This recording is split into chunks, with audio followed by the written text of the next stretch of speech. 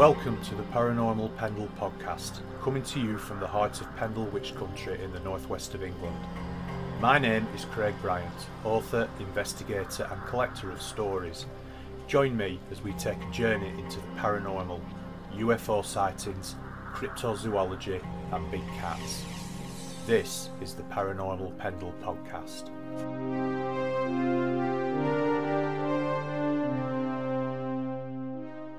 Welcome to episode 18 of Paranormal Pendle, and this is the first episode of 2022.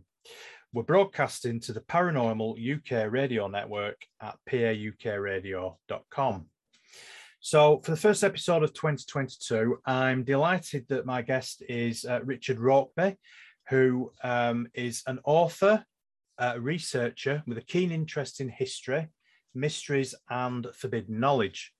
He has previously served in the British Army and the UK Police.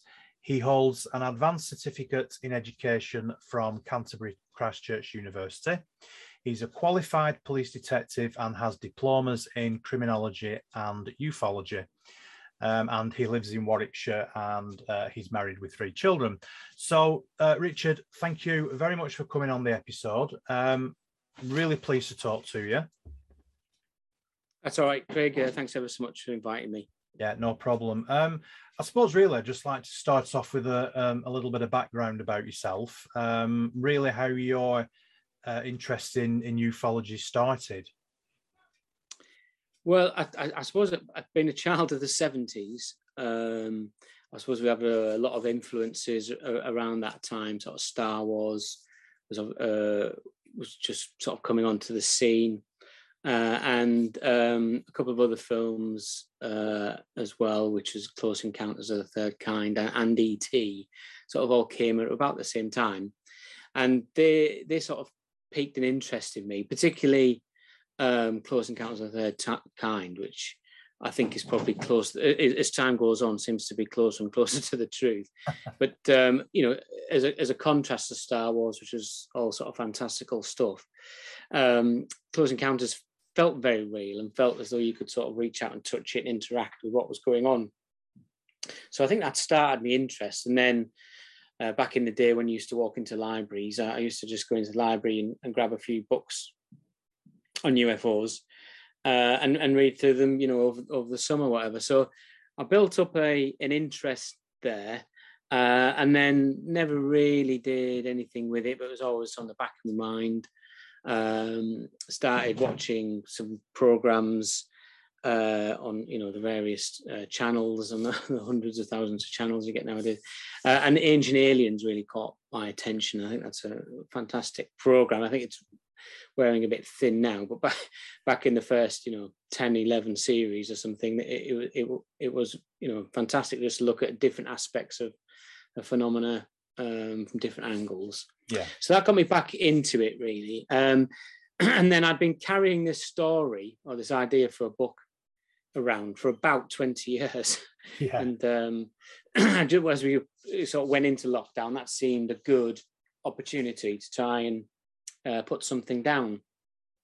So and that's how the book came about really. It was originally supposed to be a couple of articles. Yeah. Excuse me, but I had a chat with the great Philip Mantle, of course, and from Flying Disc Press, and he suggested we turn it into a book. There's just enough for a book. It's quite a concise book, but there was enough there for a book. So the book was produced, and we're really pleased with it. Really pleased with the feedback I've got, and it's people seem to genuinely enjoy it.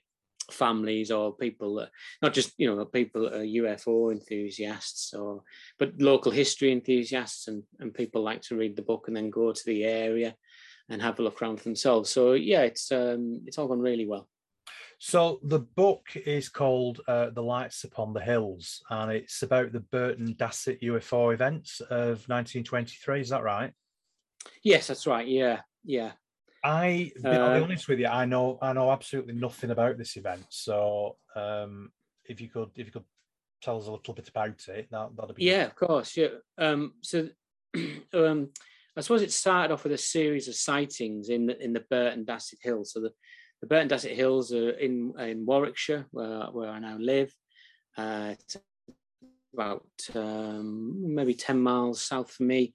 It's about 30 miles south of Birmingham, 20 miles or so north of Oxford, and Warwickshire, for your international listeners, if you like, is it's a relatively flat county. It's sort of rolling fields and rolling countryside. Yeah. And the Burton Dasset Hills, although not particularly high, I think they come up to the highest point is about 260 meters. They do stand out. They are quite prominent in the area because there's nothing out west until you start getting to the Malvern Hills. Yeah.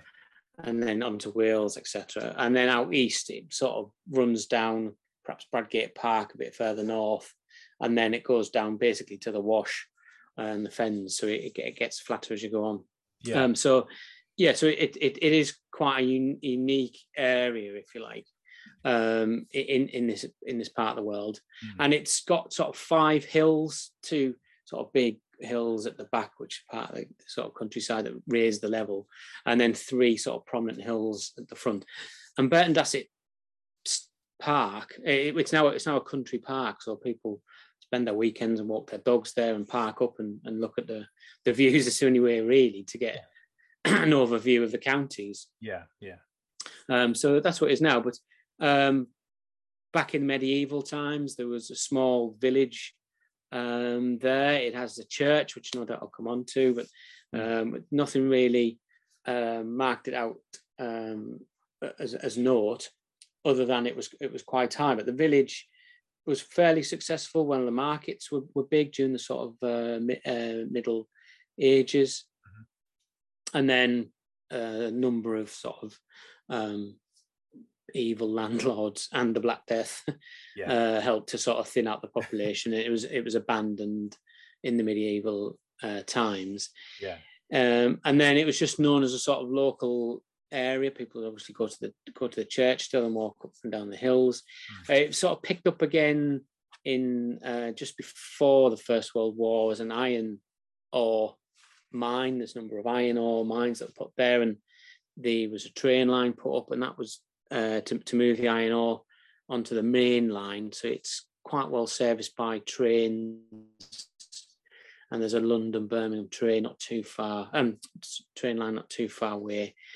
And it sort of carried on its own and until 1922, 23, when we start to get a series of reports appearing in the local papers and national papers of people sort of seeing lights of all different colours, generally red, white, bluish tints, but at different times, moving at different speeds, different altitudes, and causing what the term a bit of a flap.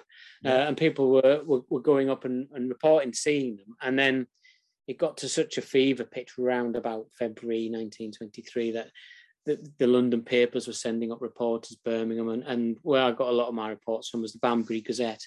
Right. And they were sort of making reports of these lights that were being seen on the hills. Well, that's interesting, isn't it? Because 1923, I mean, obviously there was air travel at the time, but not in any quantity that we have today. So, I mean, when you see lights in the sky today, the first thing you think of is could it be an aircraft? I suppose back in 1923, they might have had a slightly different outlook on what it could be. I mean, I think what I'm trying to get at was there a thought initially that it could be aircraft of some type, or did that not sort of enter into the reports? No, it didn't really. Of course, if it was reported today now, we'd say it's drones. Yeah, and the way that they were reported in 1923 was quite similar to that. So relatively small lights, described as the size of perhaps a car headlamp, motorbike headlamp, moving around. There was one report of a figure being in one of the lights, so obviously they would have been a bit bigger. but they weren't really attributed to aircraft. Aircraft 1923, so just 20 or so years after the Wright brothers. Yeah. Was still, obviously we'd had the a massive sort of boost of the First World War in terms of technology, but there's still predominantly loud, big biplanes, noisy biplanes, particularly in private hands. So, it wasn't really aircraft. It was people believed with absolute good reason that they were ghosts. Okay. And they were often described as ghosts or spirits. Or Dr. David Clarke did a really good paper many years ago called Spook Lights, which is about the same incident of the lights being seen. It doesn't go into further details around the surrounding area and looked at it holistically a bit like I have, but he still did a very good paper on it. So Spook Lights are sort of known, but I think the idea of they were ghosts really came from after the First World War, the interest in spiritualism and mediumship increased. Yeah. Because people, not just the First World War, but the Spanish flu, which is obviously very current at the moment as well. But people wanted to believe that they would see their sort of children and relatives again. So it was a known practice that if lights were reported or ghosts were reported in a certain area, it wasn't common by any means, but it was reported elsewhere in the country, around that sort of time, that people would go as a bit of a sort of jaunt, bit of a trip out. Well, let's go up the hills and see if we can see the ghosts or see the lights. Yeah. So I could completely understand why, in the context of the time, before the term UFO had been been coined or anything like that was known about, really. Then people put the lights down to ghosts. That's interesting. Did you manage to find any sort of first-hand accounts then of the lights? Did anybody give interviews to the papers? And like you said, a lot of the bigger metropolitan papers came up to have a look. Yeah. So my book is based on sort of two main sources. So the first one is the Banbury Gazette. They seem to record most of the accounts, and there's a reporter there that discusses coming up and being a bit skeptical, I guess, as reporters are, and then having this, and then sort of seeing the lights, and speaking to the locals, and then the other sort of source was quite an old book now called Ghosts of Warwickshire,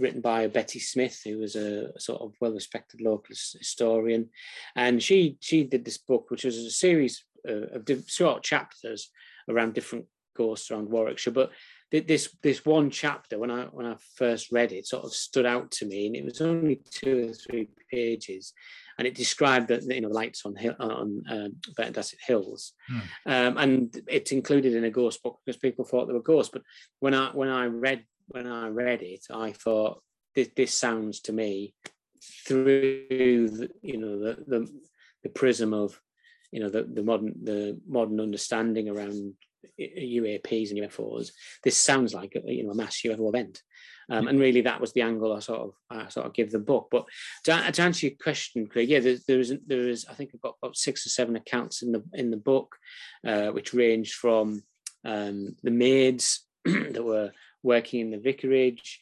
to motorcyclists travelling back home late at night, to a signal box man for the railway line that saw an orange orb, what described as an orange orb, appear outside the front of his signal box. Okay. And he was so concerned that he actually rang the local police, right, to come out to it, and they did attend. So there is I think it's 7 or 8 sort of accounts detailed in the book. So it was well recorded. Some names have been lost to history, others we know, but there was certainly, it was probably seen by hundreds of people. Okay. But, it was just that the paper managed to get hold and track down and get sort of accounts from a number of them.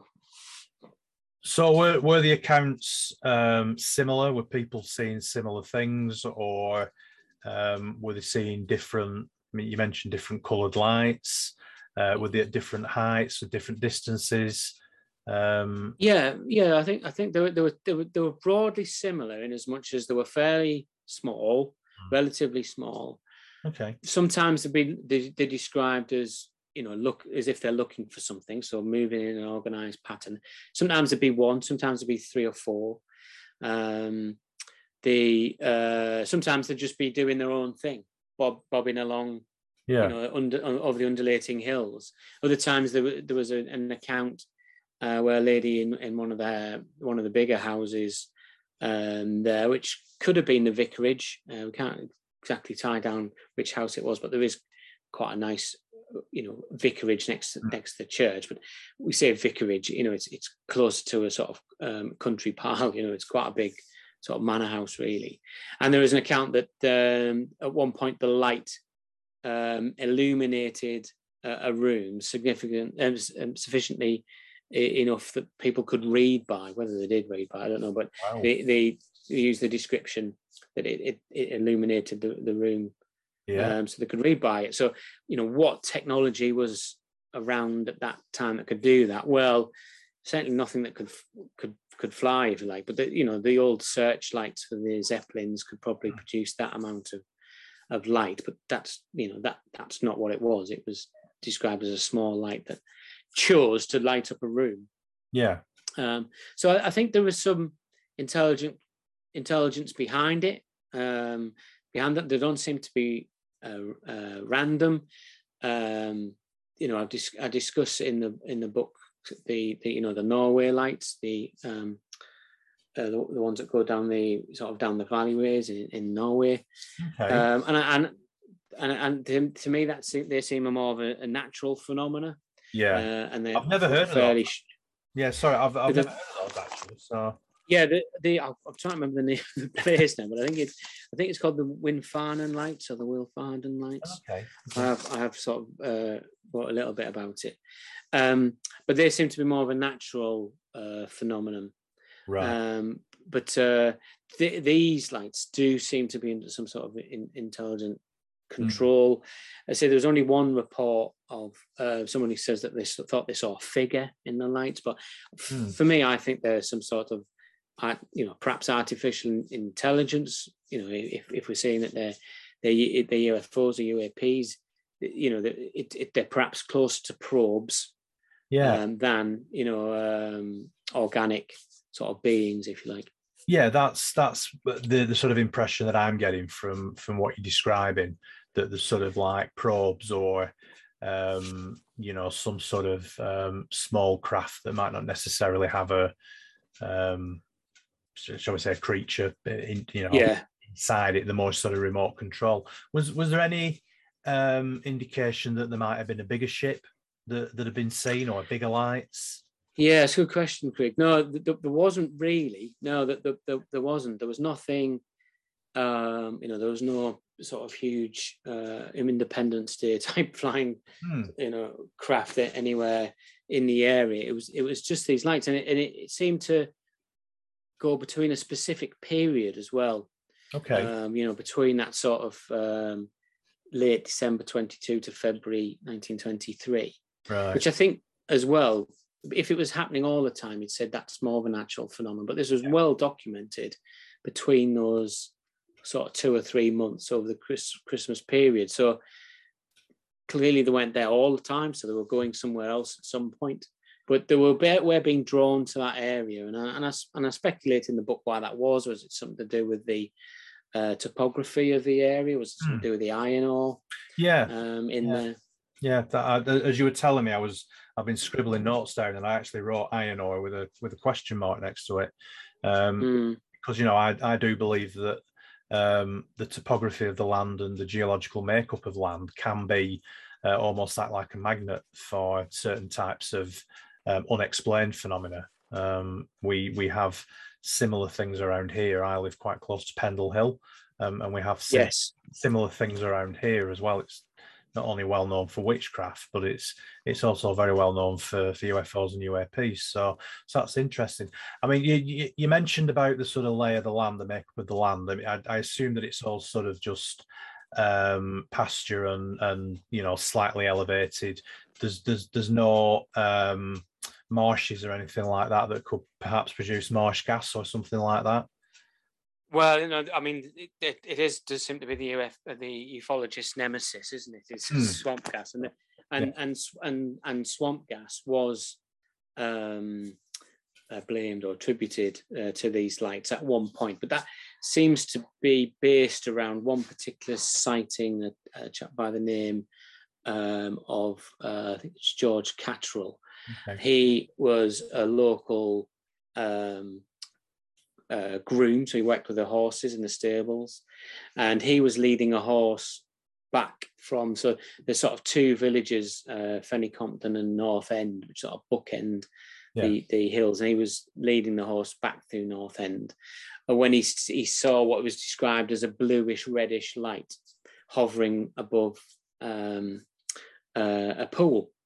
So this was sort of February time, 1923, and that report was captured as well. And then what happened was, even back in 1923, the idea of swamp gas, marsh gas, dysphosphorus fluorescent gas, is the sort of chemical makeup of it. Was sort of attributed to it, but once you do a bit of research into marsh gas or swamp gas, you realise it is quite small. It's a bit like a blue flame from the old Bunsen burners used to get in school. It can move, but it sort of doesn't last for very long. It'll only move a couple of meters or so, then it will burn out. And it's really difficult to produce, and generally it's produced in hot, wet environments, and Warwickshire is quite wet in February, but it's by no means hot. No. So and today is good testament to that, because it's freezing here. But so to give it some, it was that sort of excuse. Even back in 1923 was true that it'd be marsh gas, and then the Times did an article on it in 2002, 2003. Sort of the 80th anniversary of it or so, right? And the reporter there, and the report is in the book. They sort of believed that it was swamp gas, marsh gas that was causing all of the all of the sightings, which of course it couldn't be, and certainly I think. If you spent any time with horses, generally they're not that fazed by naturally occurring events, but they are by things that are sort of mechanical, etc. So, so that was put forward as a possible explanation. So did the horse react badly then to this, So they give the description of the horse. Acting up, rearing up, which I think was probably maybe just reading between the lines, maybe what caught the groom's attention, I guess. But I think these reasons are often given. It would have been at the time to say, well, these aren't ghosts; this is swamp gas, but. They just tend to try and find an explanation, don't they? That doesn't necessarily fit. It just makes them feel better that they've solved the mystery in effect. Yeah, and I think actually the Operation Blue Book with Dr. Hynek, etc. That did it was soon becoming, they lost a lot of credibility by blaming a lot on that. People were seeing all sorts of crafts with orange lights and triangle crafts but if there was anywhere near a pool, they were saying, it could be marsh gas. And it's not what's being described. No. And I give a couple of examples in the book.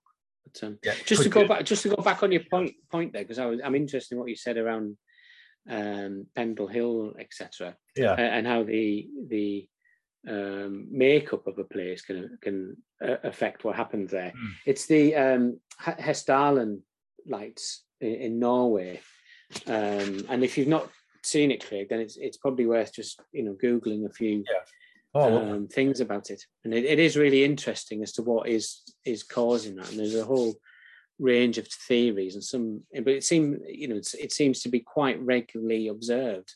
Mm.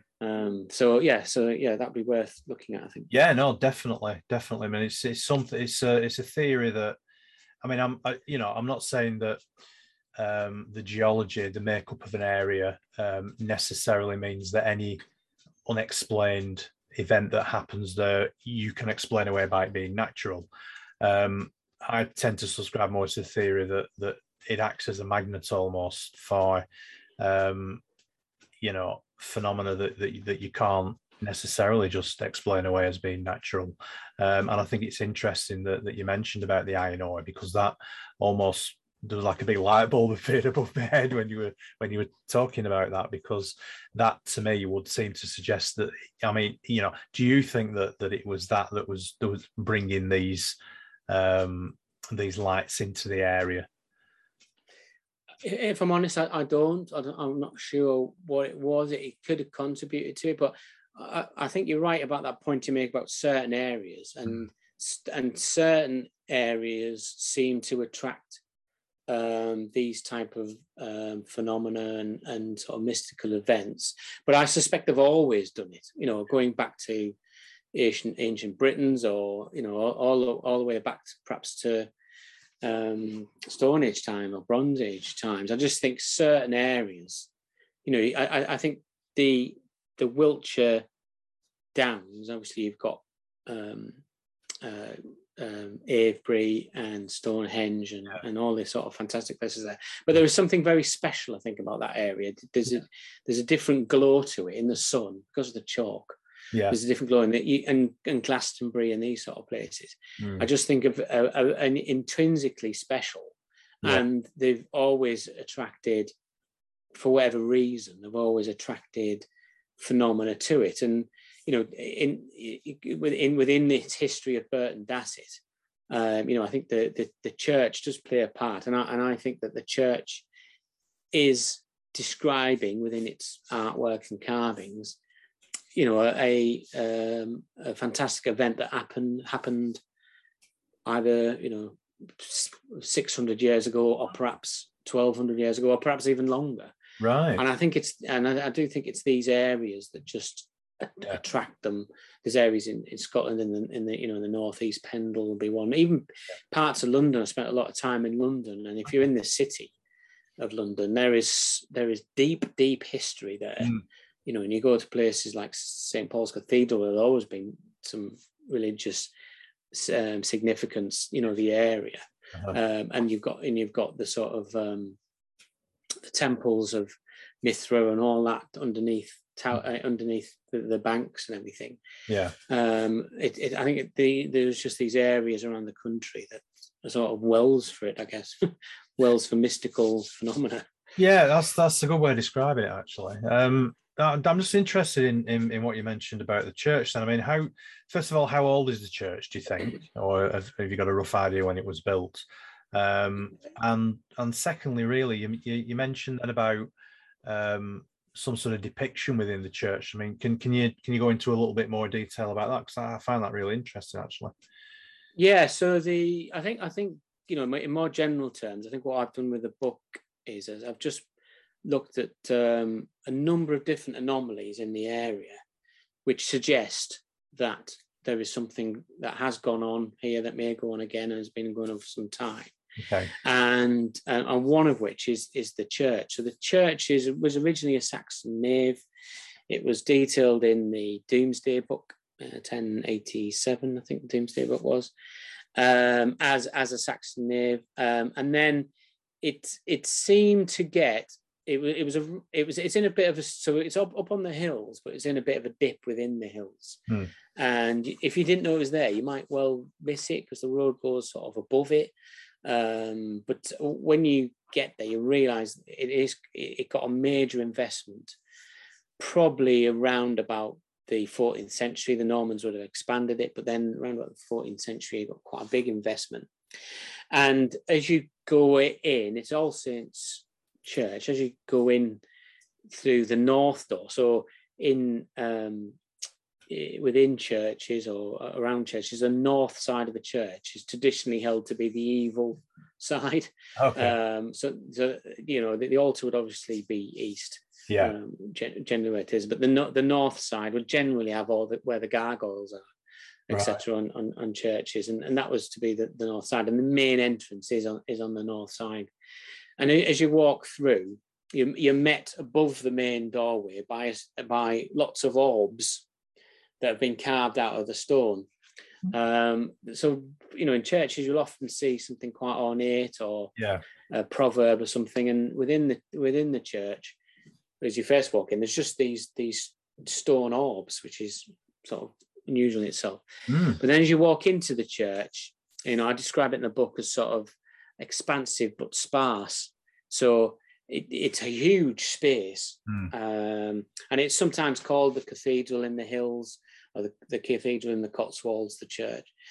But it's not like Roslin Chapel, where people who have been there will know it's sort of crammed full, and every single bit of stonework or surface has got some sort of ornate carving or picture on it. This isn't like this at all. It would be a traditional sort of quite Spartan church, but just on the north side only. So again, to that evil side, the columns that support the roof at the column bases, where they have the stone that goes up to support the roof, they are carved, and there is other churches with carvings on. It's not that unique, but it's not commonplace. Yeah. But within the carvings as well, I think are interesting, because the carvings depict fairly normal scenes. Some on some of the pillars, hunting scenes, etc. But other ones, the first one as you go in is a green man is depicted.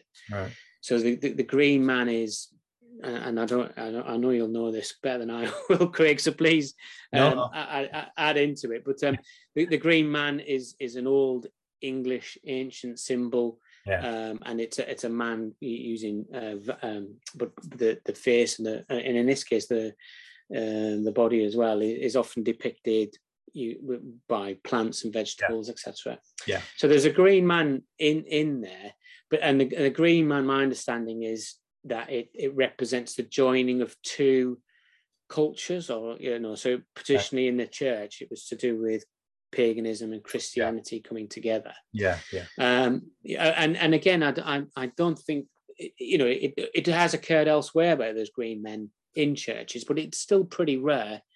And again, when you take it in the context of it with everything else, but is it saying something else? Is it joining of two of the worlds, perhaps two of the civilizations, etc. But I just think it's really interesting it's there. But then there is other carvings. There is a carving of a half man, half dragon type creature, which again is unusual for a church. And then my favorite, there is a chase scene, so a hunting scene, but the two of the animals are carved as if they're upside down. So you've got the horse and the dogs chasing around, and then the dogs, the two of the animals, which I think are a sheep and something else, and a deer, are carved upside down. So almost as if they've been levitated, and the idea is that they're up in the sky. So I think that's really interesting, and obviously there's pictures in the book, and people can make their own mind up.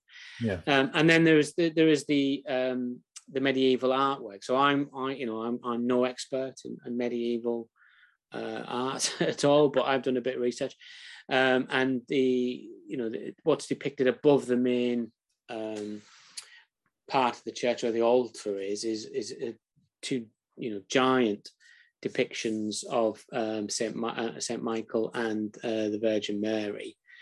But then off round to the side, in the sort of north, again on the north side of the wall, is a depiction of two kings. So or look like kings. So the official history would say that the first king he's depicted holding his own head. Okay. And we think that's probably Saint Ethelbert.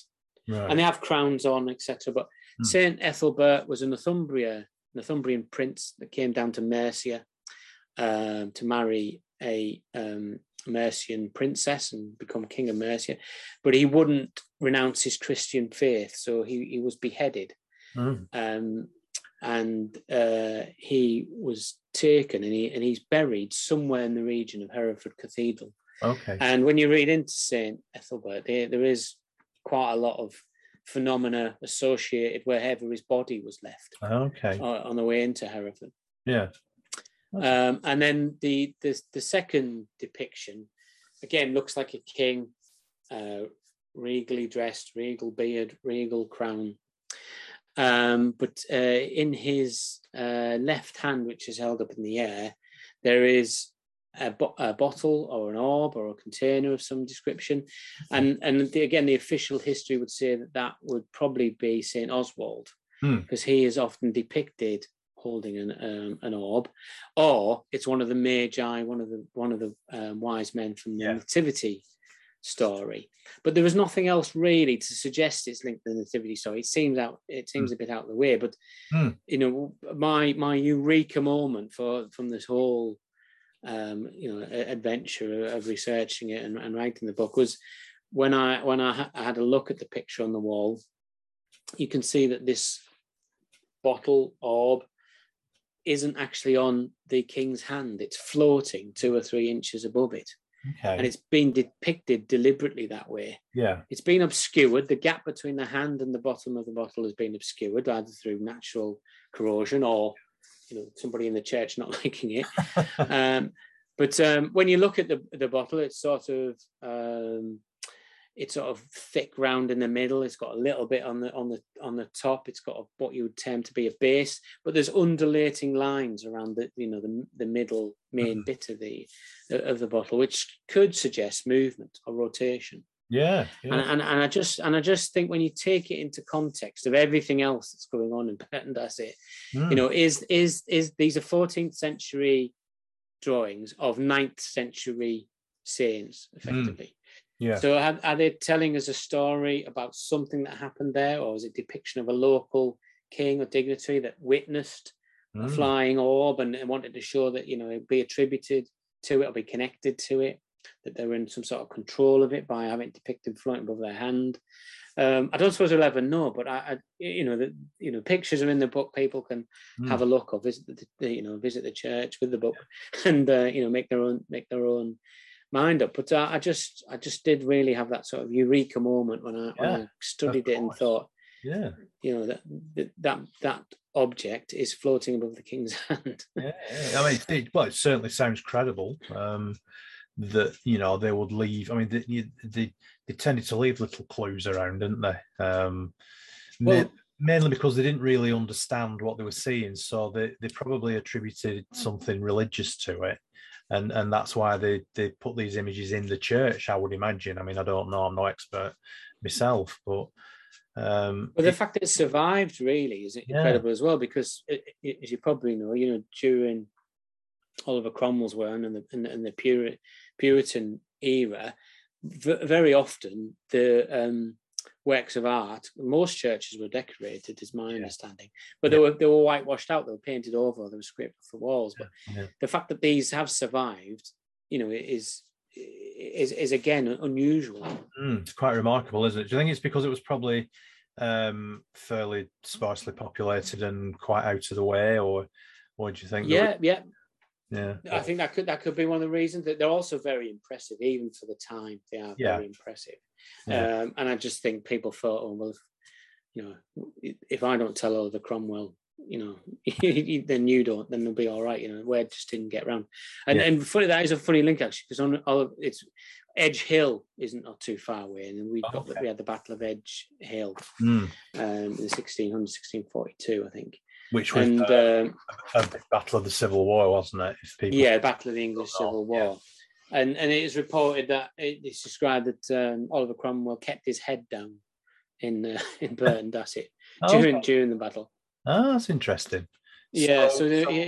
So if he had been to the church, then he would have seen these artworks, and perhaps, despite his predilection to painting things over with whitewash, he may well have realised that there was some stronger significance to what he was looking at, which is interesting. Maybe he was told about things that were going on at that time. I mean, who knows? Do you think then that there's obviously, I mean, how far away is the site of the battle then? Because obviously there'll be an awful lot of energy, won't there, still, sort of attached to that area, and I'm wondering whether that has anything to do with it. Yeah, it could be. So yeah, I mean the Edge Hill is only maybe 4 or 5 miles away. It's not too far at all. It's not a particularly high hill. Nobody fights uphill if you can help it. But it is the area is called Edge Hill. Yeah. And even so I think it was October 1642 was the battle, and then the Christmas Eve of that year there was a report of ghostly noises and sounds of battle coming from the hills, which terrified the locals. Yeah, of course. And I think that's interesting as well. And about if we you work on the theory that in moments of high tension, emotion, horrors, the area can capture something. That would be in the first battle on British soil, probably since Baden Hill, in 900 odd, and big battle. So again, that's interesting. It has been reported since, ghostly noise battles on Edge Hill. So yeah, I mean, it all sort of adds to the mystique of the area. Yeah, no, that's really interesting, and I mean, obviously you've done an awful lot of research into it, and it's pretty evident to me that when you put all the research together, it's like putting a jigsaw puzzle together, isn't it? But it becomes more and more the argument for something going on that can't be explained is more and more compelling, really, from what you've said.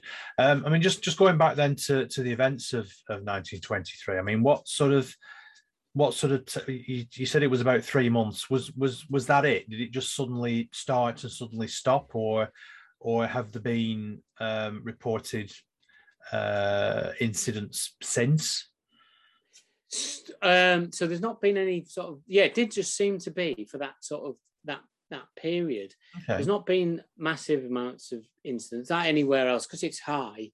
Then there has been some reports of UFO activity flying. There was quite a good photo that you can find on the internet, which somebody just take day tripping and seen a sort of orb flashing across the sky, which I think was taken in the 90s. But there's not been any major reports there that I'm aware of, no more than perhaps any other area. But it did just seem to have this activity between this period that we're aware of, and then who knows? I mean, it'd be the 100-year anniversary next year now, which is a blinking of cosmic time, isn't it? But, so it might be that every three, if we go back to those carvings and the medieval art, which was, let's say, 14th century, actually every 600 years, it isn't probably if it is advanced technology. 600 years might be nothing to them. Might be the next, time they pass by, sort of thing, on the way from somewhere else. So, no, I don't think there's been any regular instance there. I obviously keep an eye out, talk to locals there. I mean, the locals are good. I think they take it in their stride. As part of my research, I went to the pub, Craig. I'm willing to do these things. It's a tough job, but somebody has to do it. Yes, exactly. And I spoke to the local barmaid, and I had a really good chat with a chap in there who knew all about the railways and how they're linked to the military bases, etc. Okay. And I had a chat with the barmaid there and said, "Oh, have you ever heard of any stories of any strange lights or strange activity within the hills?" And she said, I think she was a bit busy, but she said, "All I know is that the Knights Templars buried all their treasure there." All right. and then walked off. And I try to get a bit more. Oh, really? Well, that would be something, wouldn't it? If you've got the Holy Grail buried somewhere under there. And it's supposed to be buried at Glastonbury under Glastonbury Tor, I think, isn't it? That's one of the. Yes, it is. But there is a Templar connection where the military base is called Temple Hedwig, and so there was Templars in the area. So I guess that's where it's originated. Yeah. It's interesting how these local legends sort of start, and then they just snowball over the years, and you end up with something that's quite. I'm sure your eyebrows went up when she said that. Yeah, I did. Yeah, I wanted to come back to try and get some more drinks out of her to try and get a bit more. She said my husband knows all about it. And I was like, oh, she knew, but no. I don't know. That's really interesting. Yeah. So, have you ever seen anything, or have you ever seen anything? Not necessarily in that area. Have you ever seen any UFOs yourself, or UAPs? Or I don't think I have, but I did have, and I detail it in the book. I obviously spent a lot of time up there, and we go up at different times of the night, and then particularly in February. And we stayed. Me and a friend of mine went up one February evening, and it's a fantastic place to see. We've got Orion there; all the stars are out, and we set up some observation posts, I suppose you'd call them, just to keep, find out what was happening in the area, get a sense of it all. Yeah. And it was in February. It was absolutely freezing, but I had a sort of flask with us and underneath a ground sheet. Yeah. And I did fall asleep. And when I was woke up by a noise. So the M40 is not too far away, but 3 o'clock in the morning, you can't really hear it at that stage. But I woke up to a sound, and it was like an industrial whirring, rotating sound. Okay. And it vroom, vroom, vroom, vroom, vroom. And it got louder and louder and louder. And it's about 3 o'clock in the morning. And it seemed to be coming all around me as I was in the middle of it, from all directions, all at once.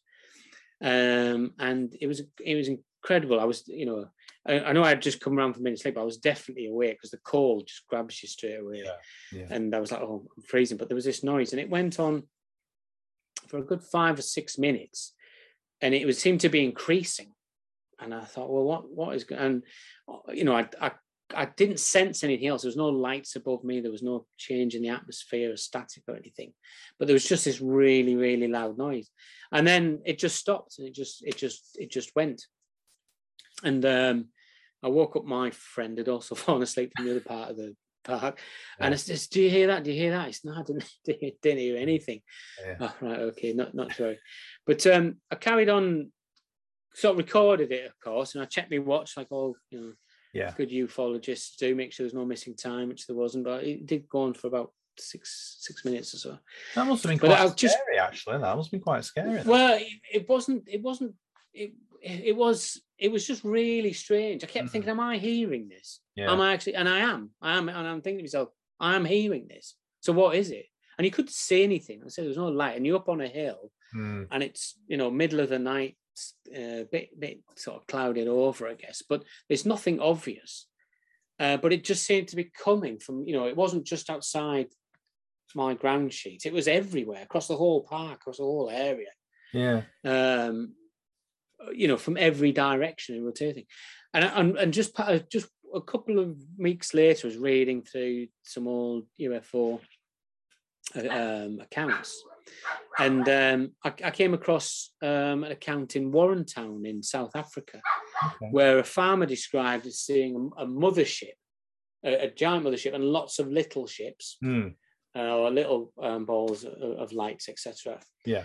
Traveling over his farm, and he said that the mothership made a noise like a VW Beetle. Right. Okay. So the VW Beetle has, as you may well know, it's a sideways rotary engine. Yeah. And it has that distinctive as it goes round. And as soon as I read that, I thought, that's it. That's what I heard. I heard like that noise, like a VW rotary engine. Obviously a lot louder, but that was a similar sort of thing. That's interesting. So I did think that was interesting, and and I was also slightly relieved that somebody else had heard something similar. Yeah. so it sort of give a bit of corroboration to what I'd heard. So I think that's that's a it was an audible experience, and I'm not even sure it was UFO related, but it was very strange, and I just think that fits in with the area really. Yeah. Got a very excitable doggy in the back. I have, yeah. We've got a young puppy in the back. Oh, wow. But I think she'll be going out soon. Yeah. Well, we've got 2 Cocker Spaniels. One's wow. And one's at 7 months old. So yeah, they're very boisterous as well. No, it is a miniature schnauzer we've got. Oh, bless. We're turning into Crufts now, aren't we? Yeah, I know. It's a really interesting story. I've never heard of it before.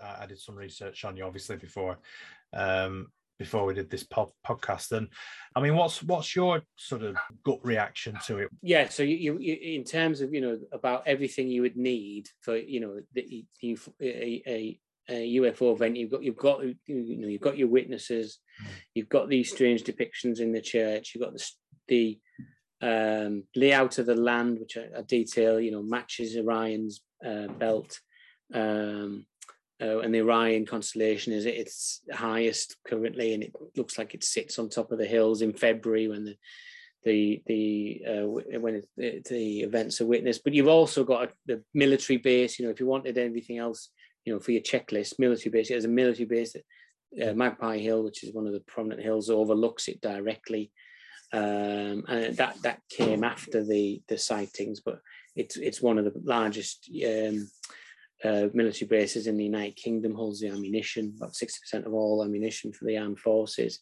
including probably tactical nuclear weapons at some point. So you've got, all those things that build into a UFO story are in a relatively small area, which is why I think it is really fascinating. But in terms of what I think it is, I go back to earlier on. I think the lights described as affecting the atmosphere. There seem to be something tangible. They seem to have some sort of control. I think they're probably closer to mechanical or perhaps plasma than anything sort of organic. But I think increasingly what's been showing now is through the work of like Avi Loeb and people like this, is that we send probes to other planets. Yeah. So it makes sense that they would send some probes to us first. Yeah. Or and different civilizations looking at us would, rather than just park on the White House lawn, would actually send some people, some crafts to have a look at it, to see what's going on, and whether they focus on this area because it was a high point, so it's a bit of a reference point, before going off to check other areas. I don't know, but something was drawing them there. But I suspect it's advanced civilization. So perhaps not necessarily interstellar, but advanced civilization, probes that were drawn to this area for a particular point in time, and may well have been coming periodically for a long time. Yeah, it certainly sounds like there's certainly some very strong historical evidence there, isn't there? Especially with what's in the church. I mean, I think that's really quite astounding, really. What's in the local church, and I'd love to have a look at that. Actually, I think that's. Well, you must come up, Craig. Come up, and I'll show you around. Yeah, no, it does. It sounds like an absolutely fascinating place. Where can people find the book then? Okay, so the book's available on Amazon. The Lights Upon the Hills, Richard Rokeby, and you can get a Kindle copy or the hard copy, the paperback copy, or there's even an audio book as well. They're all on there, or at Flying Disc Press. Yeah, brilliant. Have you got any plans to do any other work? Yeah, I'm researching a couple of things. So I like to look at light and dark. So I'll deal with the dark first, which is looking at whether Nazi technology was responsible for some of the flying saucer sightings in the 1950s. Mm. So that is a delicate topic because obviously despicable regime. Yeah.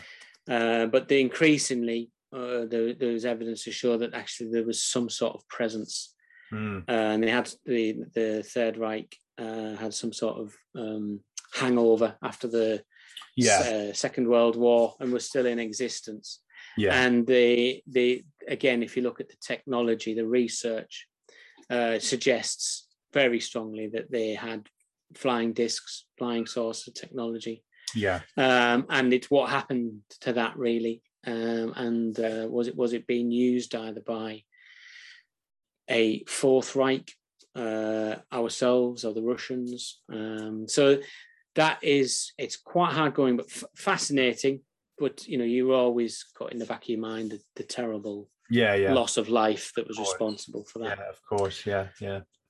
So I'm looking at that. I'm also looking at a sort of working title of Weird Warwickshire, which is covering not just UFO events, but local myths and legends and ghost sightings within Warwickshire, because it's a really, like Wiltshire, it's a really ancient place, and it's a very special place, I think, Warwickshire. Yeah. And it's got these stories associated with it, all from way back when to the modern day. So I'm looking at that. And then the third project, which is just a bit of an idea that's come to me, which I think I'd like to look a bit more into, is remote viewing, and have a look at it and have a look and see how that all works. But I think that'll be a bit more like a journey into. Well, so yeah, it's interesting you should mention remote viewing, because if you go back through one of my earlier podcasts, it was only about 2 or 3 months ago, I interviewed a lady who is local. In fact, she's incredibly local. She actually lives in the village where I live, and I've known her for years, and I had absolutely no idea that she was a remote viewer. Wow. The interview that I did with her, I think it's one of the interviews that I'm most proud of, because I think what she talks about is quite astonishing. So if you need to do any research on remote viewing, then Mandy is the person you need to talk to. Yes, I will do. I'll definitely sort of go back through and have a listen to that. Yeah, I think the military aspect and the spy aspect it really interests me as well, and how a lot of resources, money and resources were put into it at one point, and probably still are. We probably won't know much about it, especially by the American military. I mean, there's the film, isn't there? The Men Who Stare at Goats. Yes, that's right. Yeah, which is very close to the truth, if not the truth. But I think it's right up until the Iraq War and Afghanistan, there was still calling on remote viewers, and I think what interests me about that side of it is, I suppose there will always be the more spiritual side of it, which no doubt has its place. But I think when it's used as a tool, and it's not necessarily attributed to spiritual means of getting these messages, but actually, the expanding of your mind and using whatever you've got. And they reckon maybe tens of thousands of soldiers were trained up to try and do this. So so I think that's a bit of another project I'd really like to put some time into. Yeah, they sound really interesting, and I'd love to talk to you again, especially about the Nazi technology. I mean, as you quite rightly said, it's a dark subject, but I'd certainly love to talk to you about any research you've done on that at some point in the future, because I think that is a really interesting subject. So yeah, I'd love to speak to you again at some point. I've really enjoyed chatting with you about this. As I say, I didn't know anything at all about the story of the Burton Dassett UFO events, but you've really given me something to think about, and I hope that the people listening to this podcast have enjoyed it as much as I have, because I've found it really fascinating. Yeah, thanks, Greg. So I really enjoyed the talk, and hopefully we'll speak again. Yeah, I'd love to. Definitely, I'll have to keep in touch and let me know when you finish your next project, and we'll have another chat. Thank you, and take care. Thank you very much. Thank you all. I'm sure you'll agree that that was a really interesting conversation, and I'd like to thank Richard for taking the time to come on the podcast and tell us all about his book. And I urge everybody to go out and buy it because it is an absolutely fascinating story. It's extremely well researched and there's some really interesting aspects to it. So again, thank you, Richard, and all the best with any new projects you've got upcoming. Remember, you can have a look at my website, which is www.craigbryant.co.uk, where you can find information about my book, this podcast, and my upcoming projects. Thank you for listening. The Paranormal Pendle podcast will return, and in the meantime, remember to keep watching the shadows.